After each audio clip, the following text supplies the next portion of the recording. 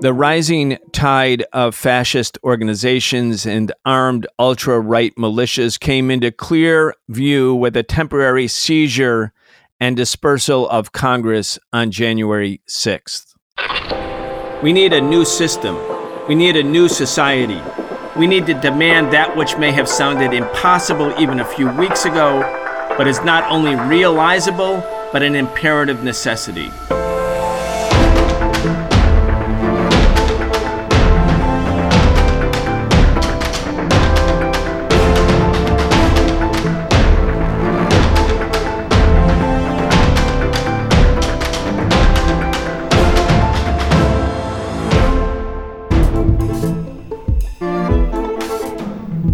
Deepening unemployment, a looming wave of evictions, massive and widening inequality. There's no denying it. Capitalism is in crisis, and capitalism is the crisis. We are excited to have Professor Richard Wolff join us once again for our regular weekly segment where we discuss the biggest stories related to the economy, the state of the working class, and the crimes of big business. And we talk about how the economy can be reconstituted on a new basis so that the needs of the people and the planet come first. Richard Wolff is the co-founder of the organization Democracy at Work. He is the author of many books, the latest being The System is the Sickness, When Capitalism Fails to Save Us from Pandemics or Itself. Be sure to check out his work at RD Wolff. That's RDWOLFF.com. Professor Wolff, welcome back. Thank you, Ryan. Glad to be here. Thank you for joining us. Of course, we talk with you every week about economics and the big story of economics. But of course, economics is interconnected with politics. Perhaps, as some say, economics is concentrated politics, or vice versa. Politics is concentrated economics if you're coming from a class point of view. Last January 6th, last week, we had the seizure of the Capitol, something unprecedented. Thousands of people were able to pretty easily breach police lines. Reinforcements did not come when they were asked for. They engaged in violence. 5 people died. A Capitol police officer was beaten to death. Another committed suicide after the event. Other police officers were, beaten really badly. And at the end of the uprising, the people were not arrested. They were let go. They went to nearby restaurants. People we know saw them. They were kind of celebrating their victory. Really something. And now this coming Saturday in state capitals around the country, very far-right organizations who feel emboldened, the wind is in their sails, are promising armed organizations at state capitals.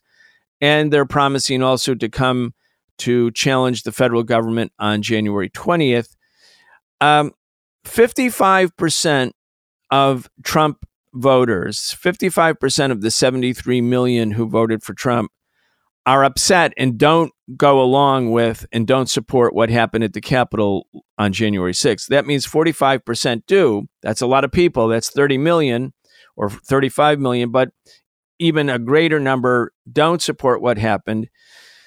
Professor Wolff, economics, politics, fascism, unresolved social and economic crisis, it's a toxic mix, but it's not the first time in even recent history that we've observed and experienced something like this, maybe not inside so much the United States, although we have that too, but certainly prior to the outbreak of World War II by 1940, in the middle of the Great Depression, all of continental Europe, not just Italy, not just Germany, not just Spain, but all of continental Europe by 1940, capitalist Europe was under the control of fascist forces. Anyway, I'd like to get your thoughts about this.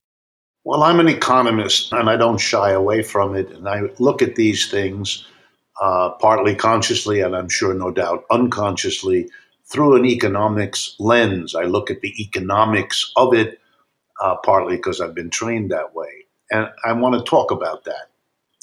It is always the case, always, that politicians who are opportunists, and that's a large part of them, are constantly on the lookout for what will enhance and develop their political career, move them up the ladder from city council to president or anything in between. And folks that have not been involved in politics but would like to have a political career do the same. And the question is not whether there are fascistic people amongst us or fascistic politicians in the making. That's probably a constant. And there's stuff we can do about that. But the eradication of that impulse would require the kinds of deep social changes that are hard to come by and take a long time. In our lifetimes, past and present, and at least for much of the future, the near future, that's going to be the case. So the real issue is, are there people willing to listen and willing to follow fascists, people whose idea of society is to get rid of democracy, to impose a totalitarian regime of the sort we associate with fascism? Nazi Germany, Mussolini in Italy, Franco in Spain, and so forth. And for me, the question is, how does an economy either build that audience or develop it or enlarge it? And I think the recent history of the United States developed that audience for the fascistic element in our society. And it's the same element that was able to mobilize a relatively small portion of its audience to do what they did in Washington last Wednesday. That is the way I understand it. So for me, what I want to do is focus people's attention on how the audience developed. Because if that audience had not developed, then these fascists would be talking to nobody. They would be talking to themselves. They couldn't even mobilize their small number of followers to imagine what happened at the Capitol, let alone to achieve it. And here's my answer. Since the 1970s, which we're now talking half a century, from 1970 to now is half a century. Over that half a century, the American working class has been hit over the head. And by working class, let me be very clear. I follow the notion that there are two basic positions in the economy of our society: the position of employer and the position of employee. You know, it's how we characterize feudalism. There were lords and there were serfs. Or it's how we characterize slavery. There were masters and there were slaves. And the way you characterize capitalism is it had two basic classes: the employer and the employee. The employer is the one who has the wealth and the power. And the employee is the one who usually has neither. Maybe if you're well paid, you get some money, but the power you do not have. Okay, in our society then, the overwhelming majority of people are in the working class. They're in the employee part of the population.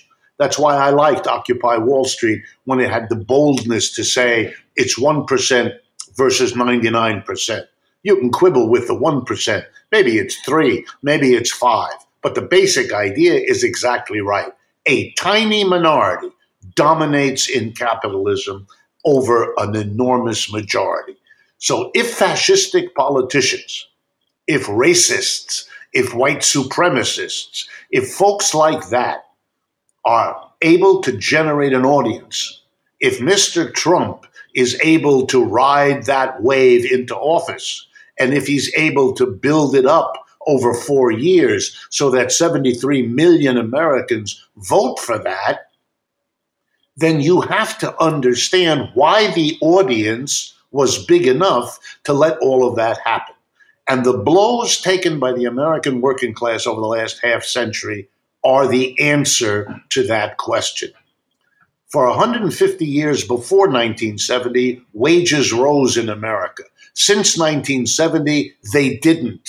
The only way standards of living rose over the last 50 years was because American working people undertook a level of debt borrowing that had never been seen by any working class in the history of the world. Mortgage debt to buy your home, automobile debt to be able to move, credit card debt in order to be able to literally get a bottle of water at the local store, and more recently, college debt to give your child an education. Mired in debt, debt you can never repay, debt that gets bigger and makes you more anxious, a terrible blow to the American working class. But that was only the beginning. Huge corporations closed their factories in the United States and moved them to China, moved them to India, moved them to Brazil.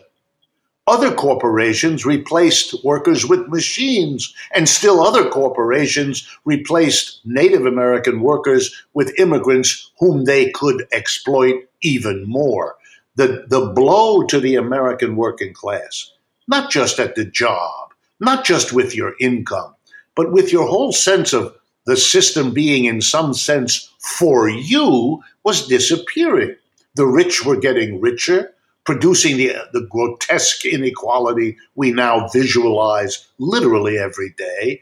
You're further and further away from the rich. You're further and further away from the politicians you can see serve the rich. And you're finding that the standard of living you promised your children or your spouse is not there, isn't going to be there. You are therefore very bitter, very angry. In the words of one of the Capitol invaders who was caught in a video, what are we supposed to do? Everything is being taken away from us. Exactly. In the realm of the economics and everything economics touches, which is most of the rest of our lives, a vast number of Americans feel, and rightly so, that they've been ripped off, that they have been demoted, that they have been relegated to a status they never imagined would happen to them. They went to school, they got the degrees, they work real hard, they were supposed to get the rewards of that behavior. Instead, they are seeing everything around them destroyed.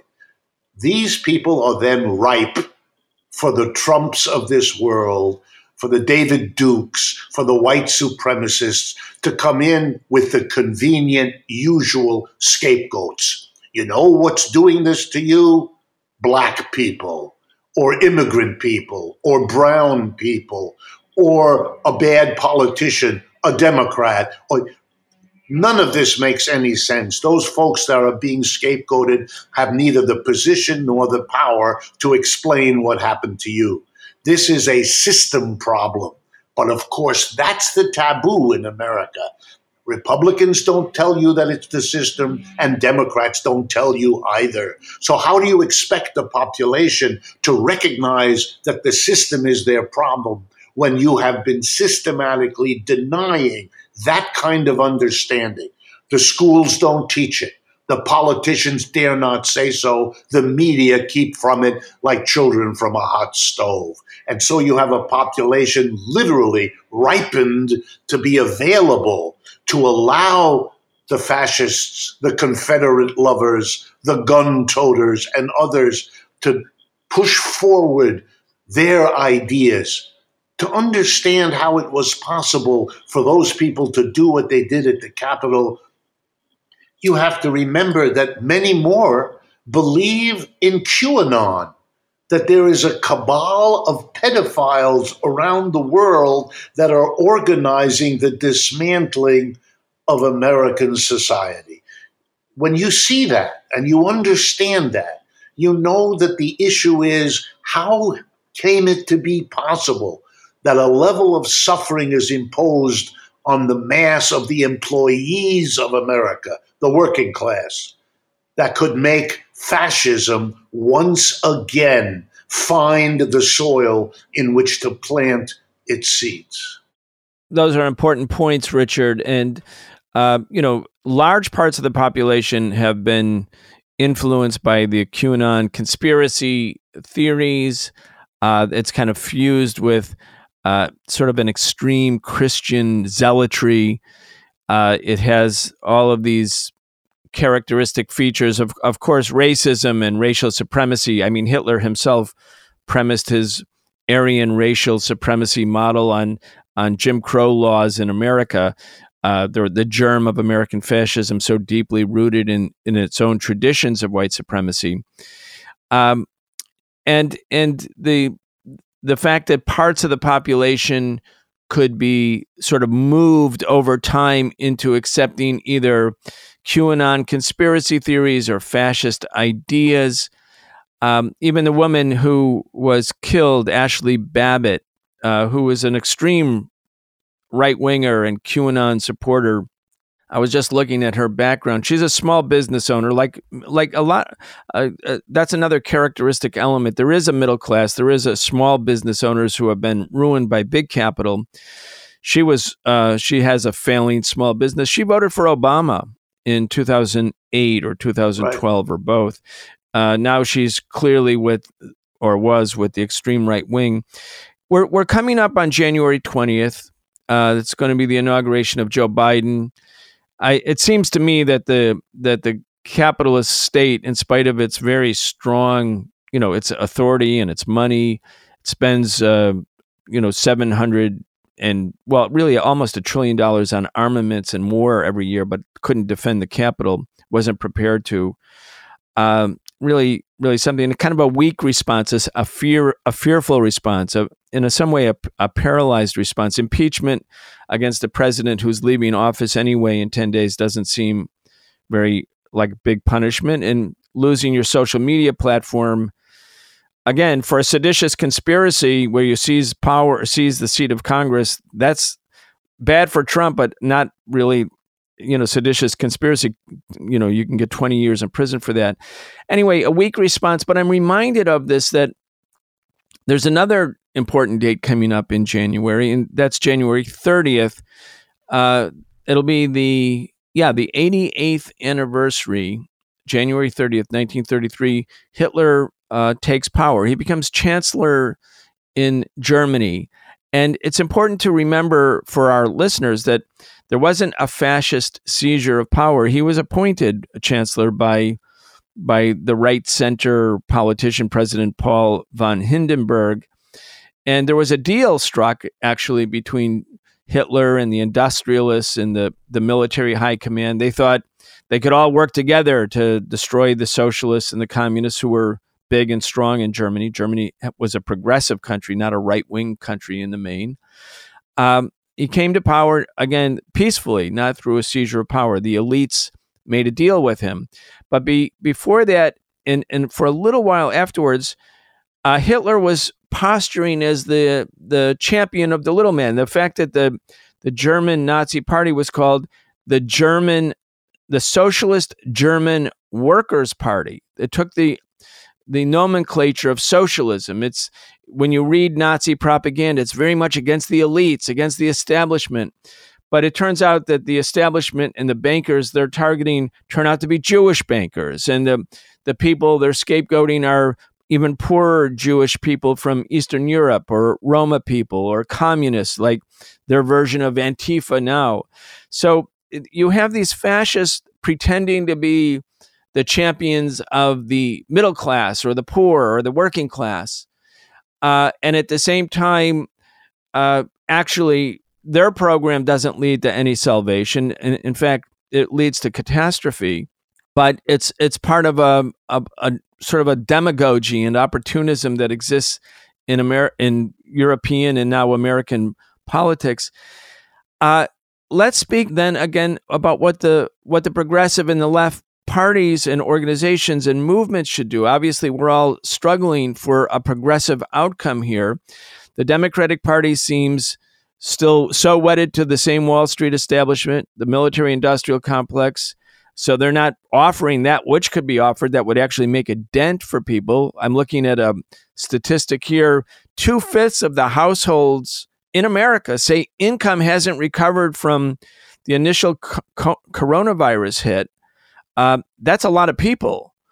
And if nobody's speaking to them, and there's these other pretenders to represent the poor and the middle class in the name of patriotism or whatever, that fascist movement can grow. Like, what should progressives do? What should the unions do? What should socialists do?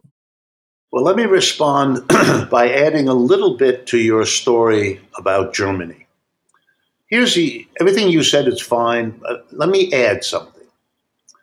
Before they invite Hitler to form a government in January of 1933, they had an interaction with Hitler earlier, the Germans did. Back in 1923, that's 10 years before he's invited to form a government. He's a demobilized World War I veteran, young man, and he's very opportunistic. He sees the mass of the German people suffering economically terrible blows. I'm trying to tell the story to show you the parallels with the United States. In Germany, the working class had done very well from roughly the 1860s to the First World War. They had done, their industrialism was very successful. Together with the United States, they were the challengers of the British Empire that had ruled the world for a century or two. They were very strong. They were very self-confident. They were a working class that was doing really pretty well.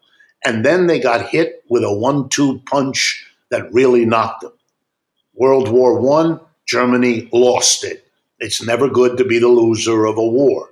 And at the end of the war, the countries that won, mostly Britain and France, imposed on the Germans a reparations. They had to pay the winner, which of course they couldn't do. And one of the ways they tried to cope with a debt they couldn't pay was by printing more and more money, which produced in 1922 and 3, a few years after the World War I catastrophe, Germany had one of the worst inflations in the history of the world. Since Americans are not familiar with this, let me describe it to you.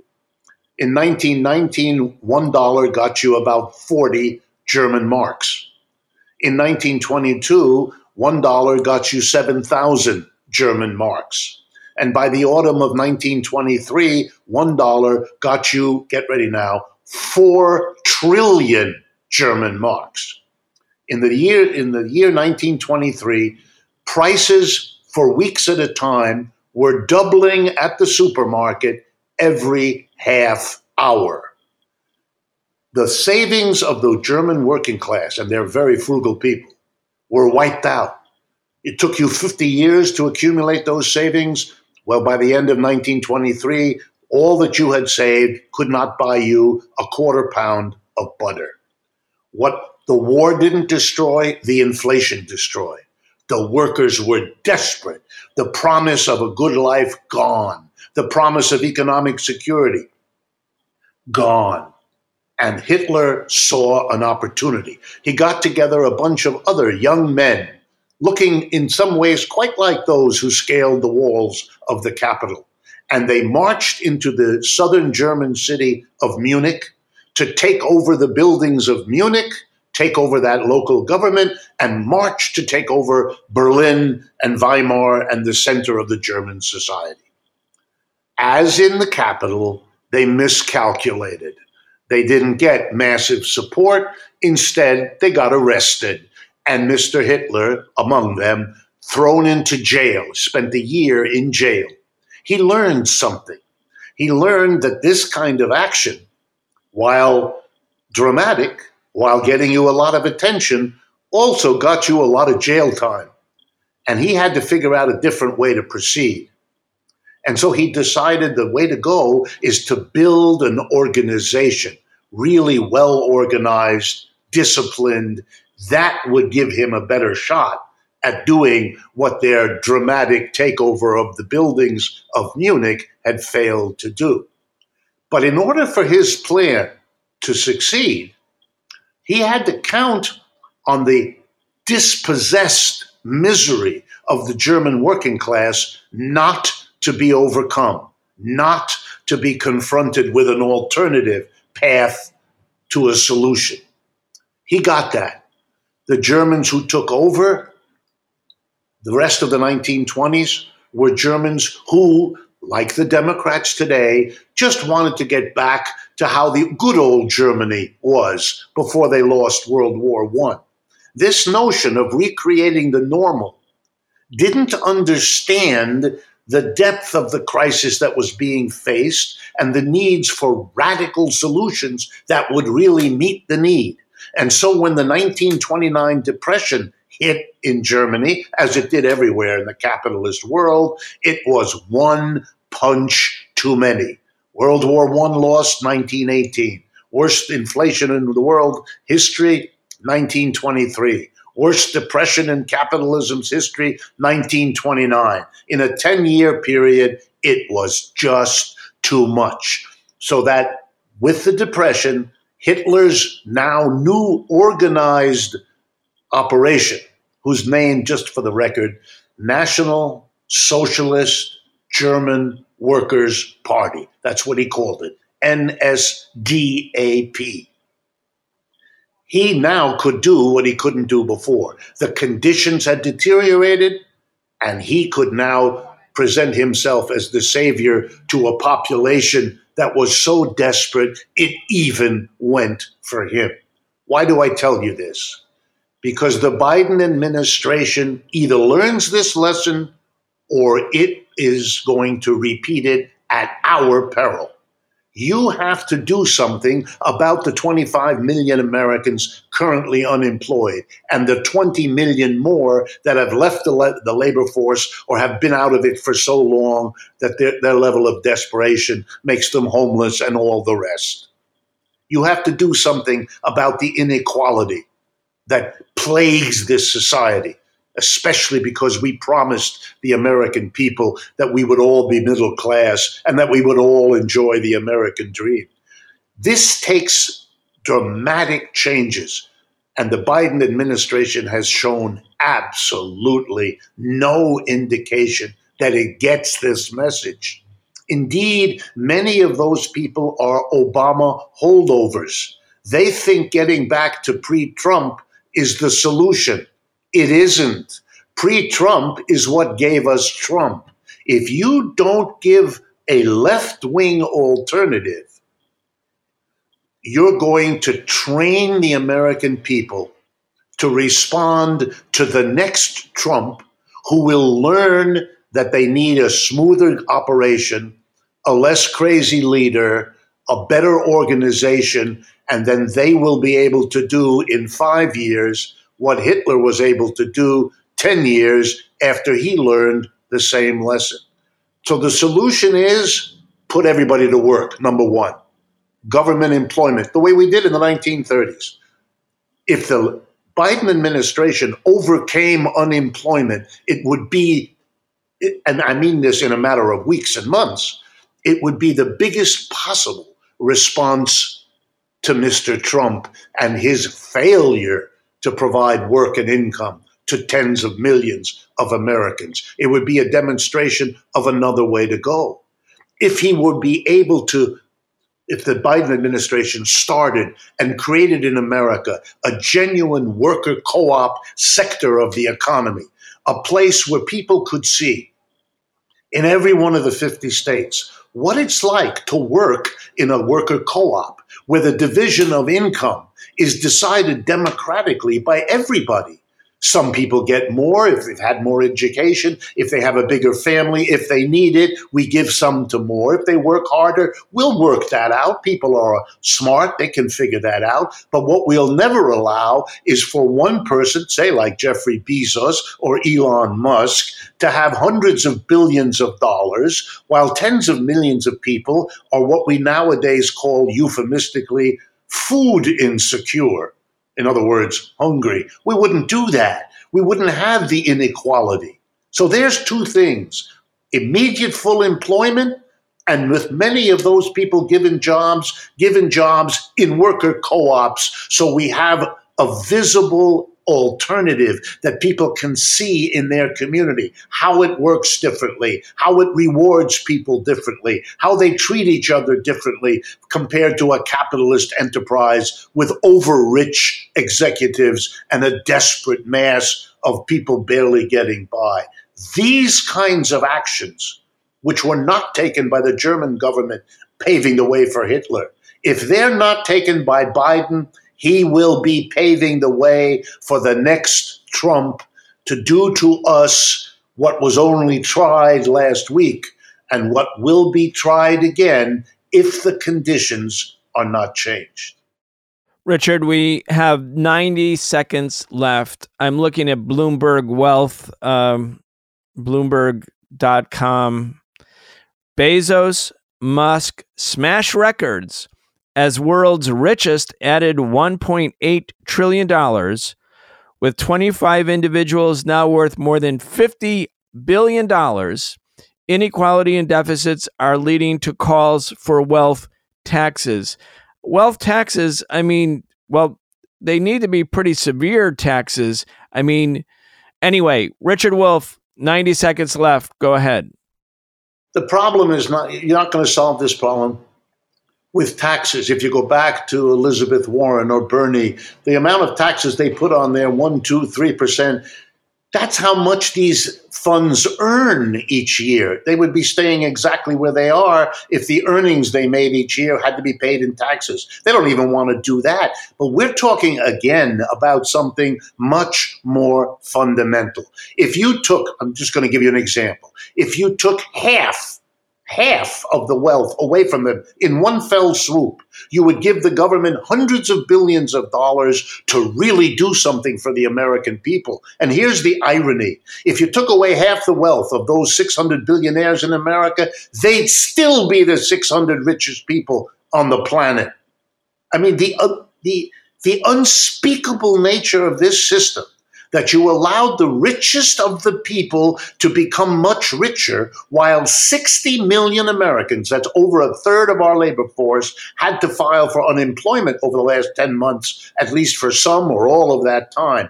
That level of inequality, that takes us back to ancient Egypt and the pharaohs. You're going to have fascists taking advantage of this inequality and concocting conspiracy theories and mobilizing people. And if you don't have a real answer to them, they are going to succeed. If not this time, if not this outrage, then with the next one.